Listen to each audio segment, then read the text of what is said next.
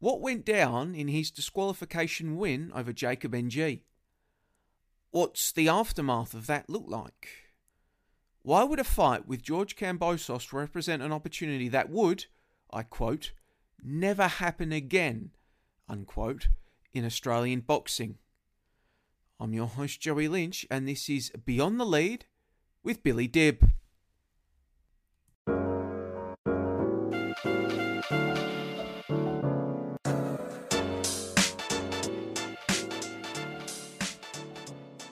Billy Dibb, otherwise known as Billy the Kid, is a superstar of Australian boxing, a former holder of the IBF featherweight title and the IBO super featherweight title.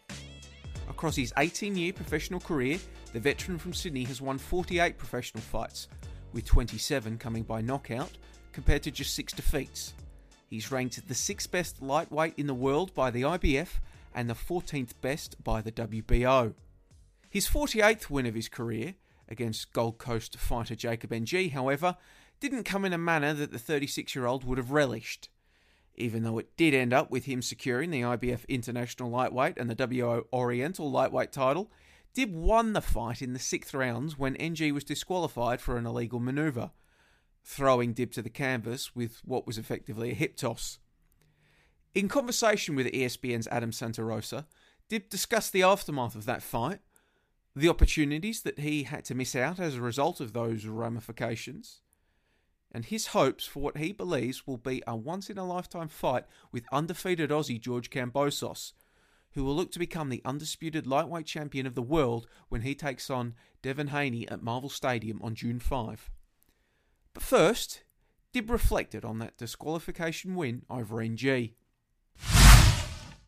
Yeah, definitely. Look, not the way I wanted to win. No one ever wants to win like that. But I guess, Jacob was one who caused the infringement. I was one who was injured. And at the end of the day, boxing says that if you injure somebody in a fight, you get disqualified. And that's what happened to him. Talk us through the fight. Obviously a controversial decision and which left you in hospital, which a lot of people, there was a lot of talk on social media after that fight. But, the fact was it was a foul and you ended up in hospital. Talk us through, I guess, your injuries and how you are at the moment. Well, I guess the injury wasn't too good when it happened. Obviously, I had a fractured, I dislodged the rib that caused fractures to 2 other ribs in my chest area. So, it wasn't a very good fall. The way I landed, obviously, was very awkward and caused the injury. But I haven't gone back to the gym and been punched in the chest yet. I've gone back to training to do a bit of light training and that, but I haven't been punched in the chest just yet. So we'll have to wait and see what happens when I get punched in the chest. And is it? I remember reading you took that into the fight. You had a rib injury you took in. Is that right? Well, I did. But it was nowhere near as bad as it was in the fight. After the injury, of course. But I went in with a minor hairline fracture. But I'd been nursing it for the last 7 weeks before the fight.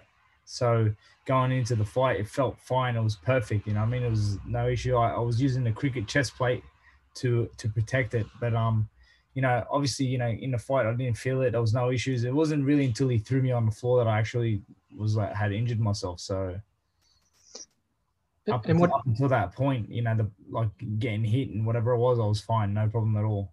Yeah.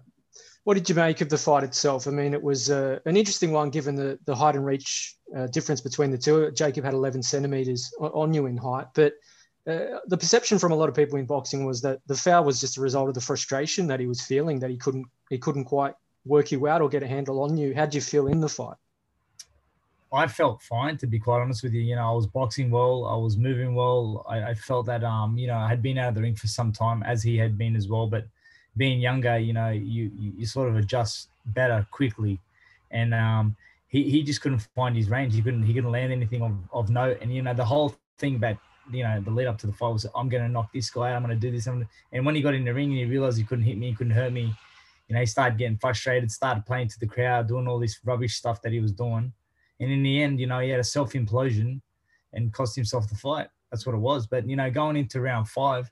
Or round 6, I should say. The scores were 3-2. The judges had him up 3-2, but I was coming on. My experience was starting to show, and the veteran was starting to come through, and he was starting to to diminish in regards to, his punch output had fallen down. He was getting tired, and I was coming on.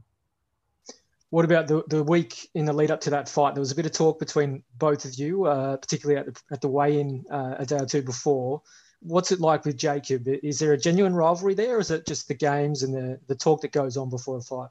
Look, for me, I don't really, have rivals and all that sort of stuff. I was just building up the fight. I was just, for me, I'll be honest with you, being the age of 36 now, sometimes you got to outsmart these guys with some of your wittiness, and obviously, I'm older, so I've been around the ring for some time now. And so I just wanted to get in his head, and I did. I was successful in doing that. I did a few posts, said a few things at the press conference, said a few things at the weigh-in. I got into his head, like at the end of the day, his father was telling him, don't let him get in your head. And I did exactly what I wanted to do. I got in his head, and in the end, that cost him the fight. He's, he'll learn from that. I'm sure he will, but on that night, it cost him the fight. The fallout, of course, is it's left you number 6 in the world and number 14 in the WBO. But in terms of a rematch, was there talk from Ace Promotions and Jacob NG to make a rematch? Is there any interest in that? They never reached out to me. They never reached out to me. And to be quite honest, I wouldn't entertain it anyway. There's no point. Why go backwards when I can keep moving forward now? There's bigger fish to fry, obviously, and if I'm going to stay in the game, I want to fight in the big fights. And what about, obviously you're dealing with that rib injury. You just mentioned that you're still coming back into your training, but what's planned for you for the rest of 22? What's the next big fight for you? Well, to be quite honest with you, Lou DiBella contacted me and asked me if I'd be interested in fighting on the undercard of George as the main support. He wanted me to fight an Italian 130-pound world champion who was the IBO champion. He's an Italian kid, he's 20-0.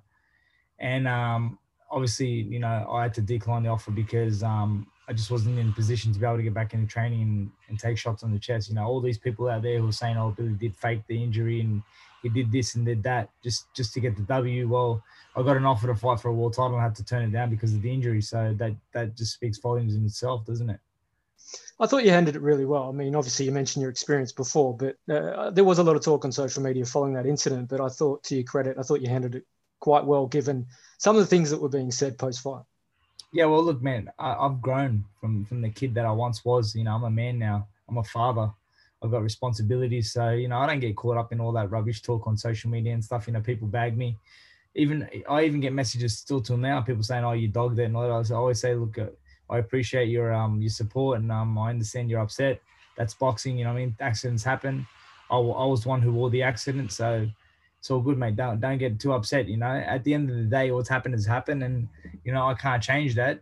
But obviously, I'm not going to get caught up in all this talk, all this small talk stuff. They're all making complaints and, making excuses. There's no excuse. You committed the crime and now that's it. You got to take what comes with it. You mentioned George Kambosos, obviously the lightweight world champion, holds a number of the belts. He's fighting Devin Haney June 5 here in Australia for the remaining belts at that weight. You're number 6 in the world in the IBF, number 14 in the WBO, so you're in the rankings in terms of a world title shot. What do you make of a potential George Kambosos clash down the line? You've had a bit of words in the past. You mentioned the opportunity you just had. On the radar at all, George Kambosos? Well, I'll tell you something. That would be amazing. In one sense, I'll say this, and this is with no disrespect to George. I really hope he does well on June 5th. Obviously, none of this can happen without George winning against Devin Haney. And now I don't know if he can beat Devin. Devin's a very, very clever fighter. He's going to be a very difficult fight for George. I'm just glad that it's happening at home because that gives George more of a chance to win. But if George does win, if you guys think that George Kambosos versus Devin Haney in Australia is going to be a big fight, could you imagine what two Aussies coming together? Like, this is what I'm talking about. This is history in the making. Two Australians fighting for the undisputed lightweight championship of the world. That will never happen again. This comes around once in a lifetime. When's the next time we're going to have two guys who are fighting for an undisputed championship in Australia that are both Aussies? I don't think that's going to happen for a very, very long time. I don't even think it'll ever happen again. Like, this is just by chance. Now, whether George or his team accept the fight, whether Lou DiBella buys into it, I don't know, but all I can do is continue to push for the fight. Obviously, it'd be a very, very difficult fight. George is very explosive. He's fast. He's young. He's ferocious, and I understand that. I was once that young guy too. But as I said, with time, I've gotten more clever. I'm more witty now in the ring. I'm using my experience to upset these younger guys. So for me, if we could make this fight happen, the thing that excites me is it's just history. There's belts on the line. There's legacies on the line. There's history on the line. It's amazing. It's definitely amazing. You touched on it there, but what do you make of the Devin Haney matchup? I mean, from my perspective, I think a lot of people, particularly here in Australia, are sort of underestimating Devin Haney. I think he's a legit contender. It's a tough fight. What are your thoughts? Devin Haney is one not to be taken lightly. I can assure you of that. People question his power and all that, but the guy is so clever and slick and smart. He's being groomed as the next Floyd Malva. Floyd Malva's worked closely with him. Floyd Senior's worked closely with him. He's got some really amazing people around him. Obviously his father's done a fantastic job with him. And as I said, Devin's been groomed for this opportunity for a long, long time. And if I know that George Kambosos is leaving no stone unturned. That's one thing you can't say about George is that he doesn't work hard. He actually works his butt off, and you can see it in his posts and on his social media. The kid's always training, always running, always doing something. So he's definitely very motivated. But Devin Haney's also motivated and he's very, very, very clever, And sometimes you get, for me, when you're talking about skill for skill, Devin Haney's a lot more skillful than George. And you're talking will for will. Well, George has got a lot of will, but Devin seems to have that same will, So we're just going to have to wait and see. I think the biggest factor in this fight is the fact that the fight's in Australia. I'll be honest with you. If the fight was in America, I don't think George has a chance in winning. That's the truth. I just feel like on home soil, Devin's going to be. I'm not sure what's going to happen to Devin when he comes to Australia because sometimes these guys don't travel too well.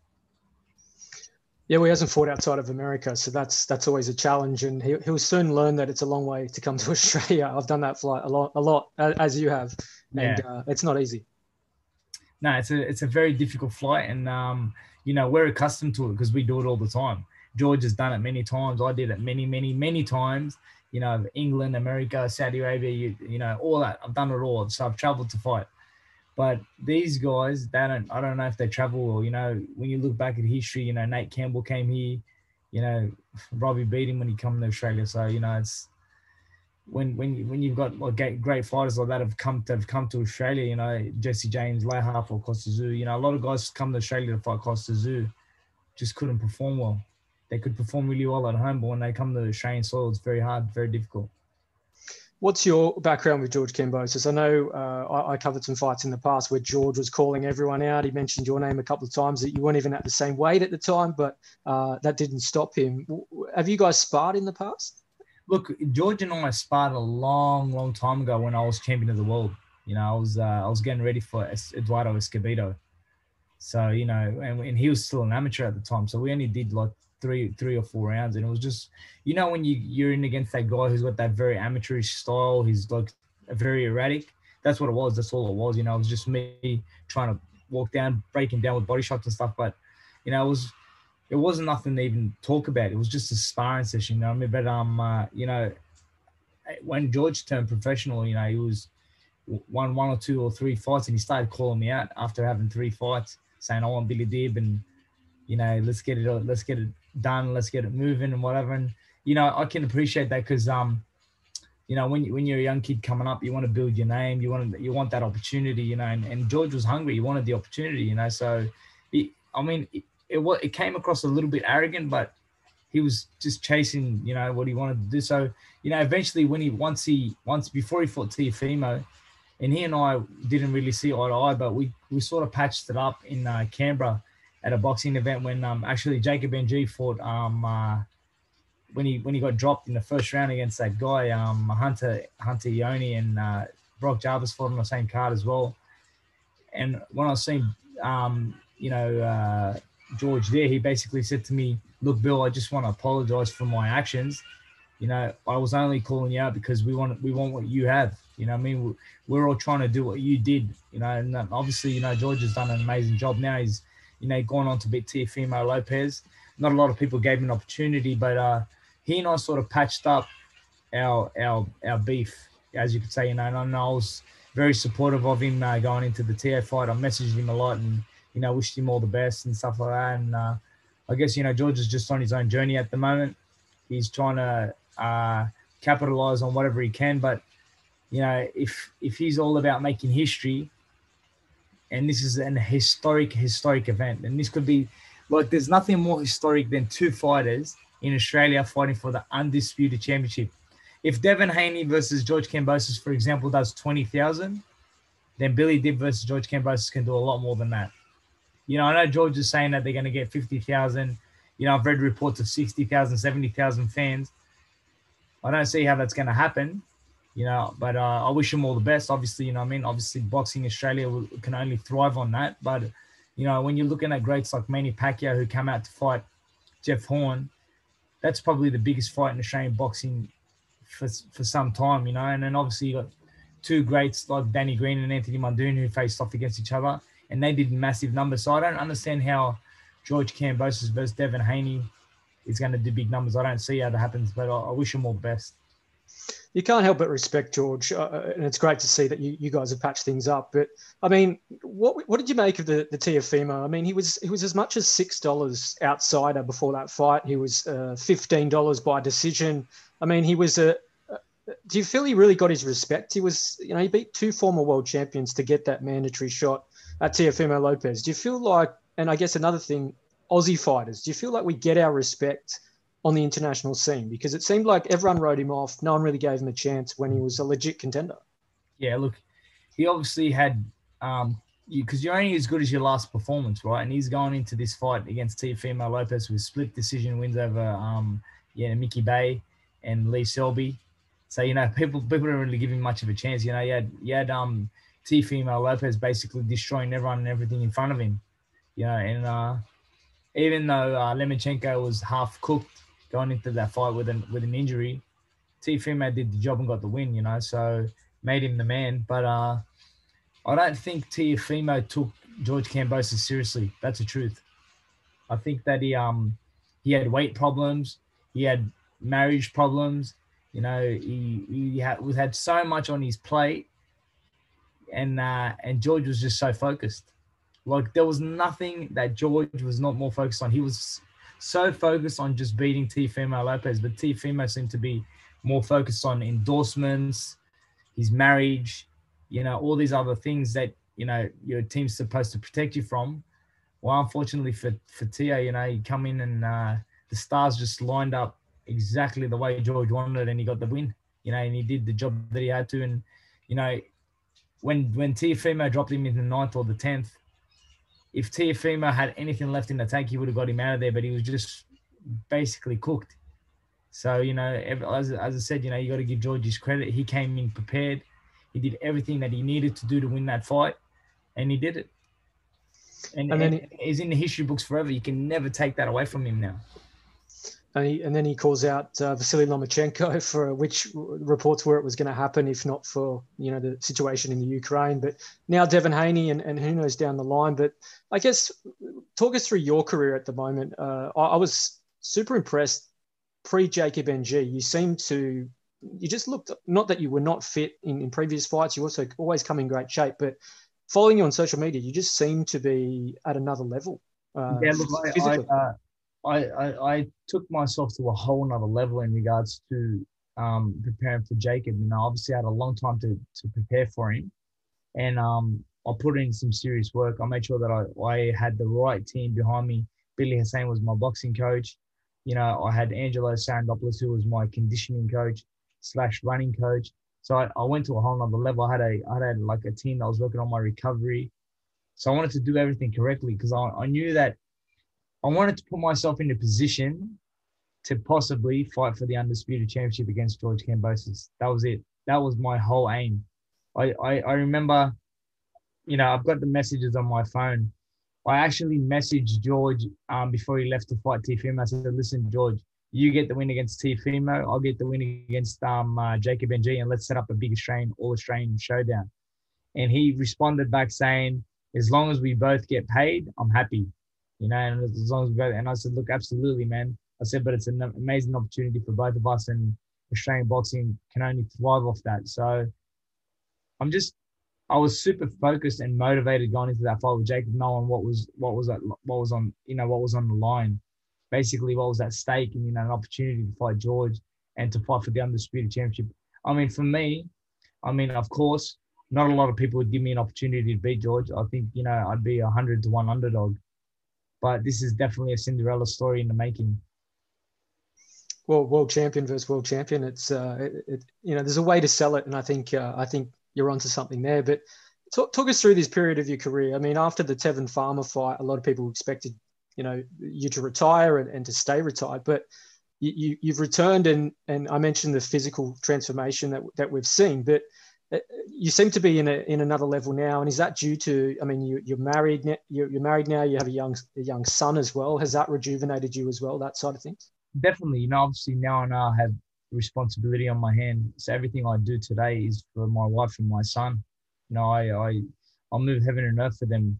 And, you know, and obviously in preparation, I leave no stone unturned because I know that everything that I do is for them.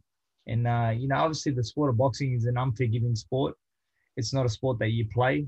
It's a serious sport. You can be injured. So I take it very seriously. And I guess for me, I've just really, really switched on in this last part of my career, knowing that, you know, I'm one loss away from complete retirement. So, you know, if I was to lose again, if I was to lose to Jacob NG on the 19th of March, then I would have been done. That would be the end for me.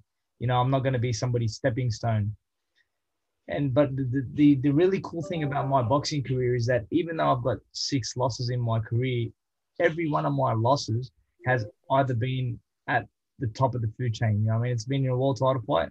So, like, my only losses are Stephen Loeveno, Takashi Miura,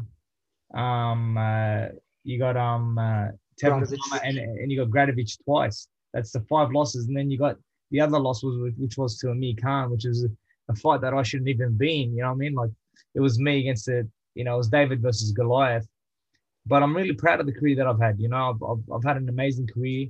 I've achieved some great things. When I was just a young boy, right, when I was just 12 years of age, if I could have fast forwarded my life to 2022 and I could say, you know what, I'm a 2-time boxing world champion and I'm currently rated in the lightweight division, I would have said, no way. I can't believe it. That's unbelievable. You know, but as you get older and you start winning fights and you know, certain things happen in your career, you win some, you lose some.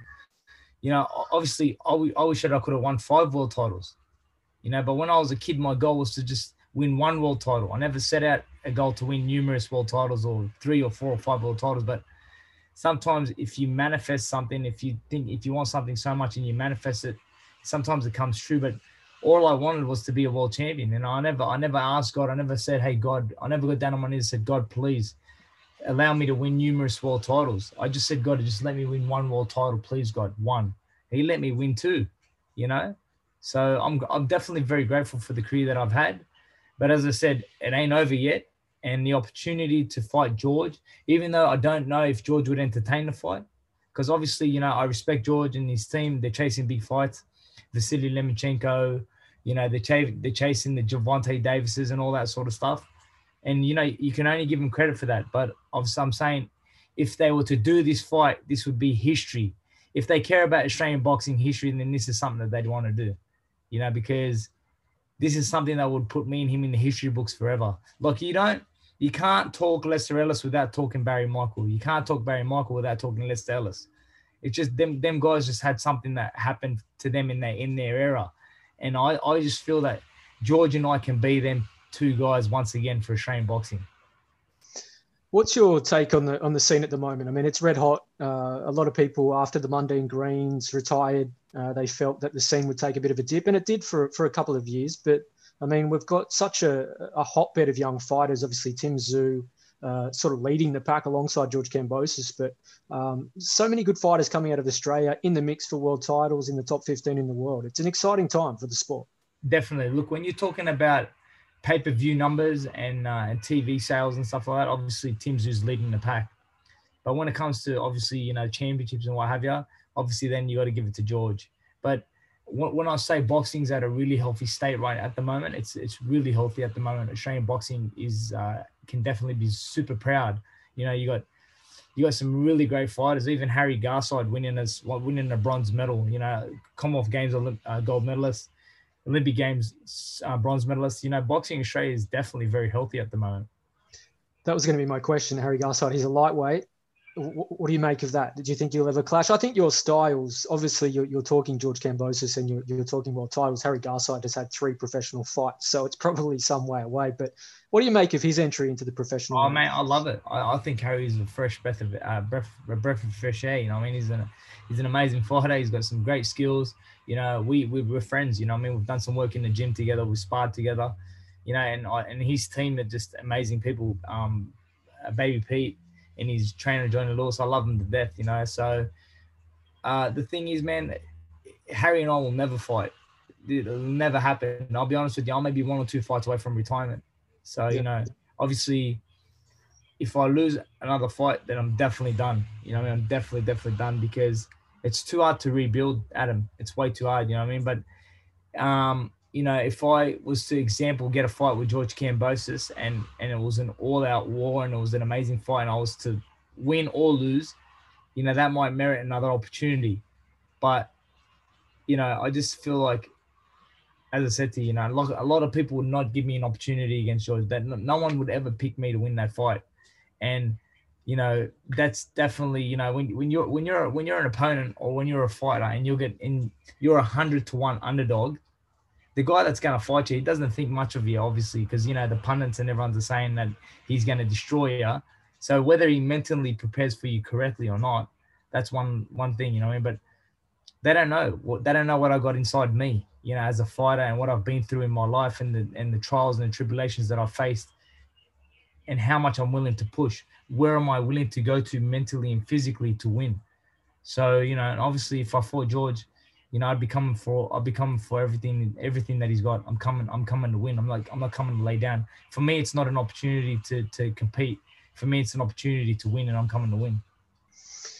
Well, in closing, what's the next 6 to 12 months? It looks as though you're looking at one fight at a time. You can't look too far down the road. What's in the plans? If you can't make the George fight happen, what's the next best scenario? Look, you know, there's a few names that I'd love to mix it up with. Obviously, I'd love to go out with a bang. I'd love to go out on a great opportunity. So, you know, I'm just going to name a few names, but Gervonta Davis, Devin Haney, you know, Ryan Garcia, Vasily Lomachenko, Leo Santa Cruz, George Kambosos, and the other one is the IBO the IBO lightweight champion, who's from the UK. He's under Eddie Hearn's banner. So I'm not sure of his name, but I'd definitely love an opportunity against one of them guys. Well, I'd watch all of them, so you've solved me. Billy, I wish you all the best in this next phase of your career. It seems like you're in that purple patch. You're loving the sport, and we can see the smile on your face, mate. Hope it goes well. Thank you very much, Adam. Appreciate your time. You can keep track of Dib's next challenge, all the build-up to Kambosos' fight with Haney, and everything boxing and combat sports related across espn.com.au and ESPN's social channels. But for now, I'd like to thank you for joining us for another edition of ESPN's Beyond the Lead. It's time for a conversation between ESPN's Adam Santarosa and Billy, the Kid, Dib. I've been your host, Joey Lynch, and as a reminder, you can catch this episode, every other episode of Beyond the Lead, and all of ESPN's collection of podcasts and audio goodness wherever you happen to get your pods from. If you're enjoying Beyond the Lead, or any of those other podcasts, be sure to subscribe, leave a famous 5-star review, and help spread the word. But anyways, thanks for listening today, tomorrow, or whenever you happen to be tuning in, and do not fret, as I'll catch you soon for another deep dive into the world of sports as ESPN takes you beyond the lead very soon.